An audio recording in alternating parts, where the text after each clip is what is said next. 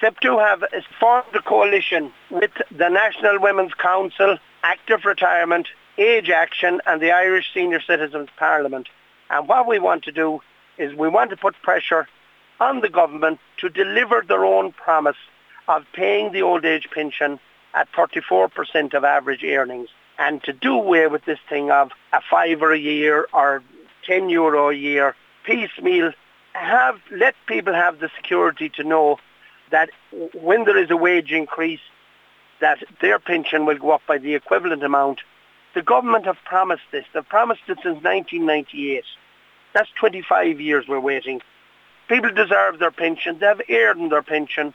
And all we're asking is that the government deliver their message, deliver their promise, and pay it at 34% of average earnings. It is a significant meeting, and we're asking any pensioners out there, or indeed any future pensioners. Everybody will hope to receive the pension at some stage in their life. So, it's not just a matter for the more mature people. It's a matter for everybody. While we're dealing with at present, retired members of SIPTU, we're dealing with the old age pension at the moment. A lot of private pensions are sometimes, I won't say a lot, but some of them are actually better than that. But the old age pension is within the gift of the government. They should be taking care of the citizens. The people, I know I hate using the term people deserve it, but people have earned it. Not alone do they deserve it, they have earned it. They have paid their taxes, they've worked hard all their life. It's not a lot to ask. These aren't our figures. These are the government figures themselves.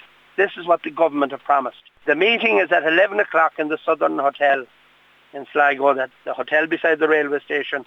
And we're asking people to come, just have their say there. We'll have speakers from each of the 5 organisations. We have invited all the TDs for the area, and indeed any councillors that would like to come, they will be more than welcome.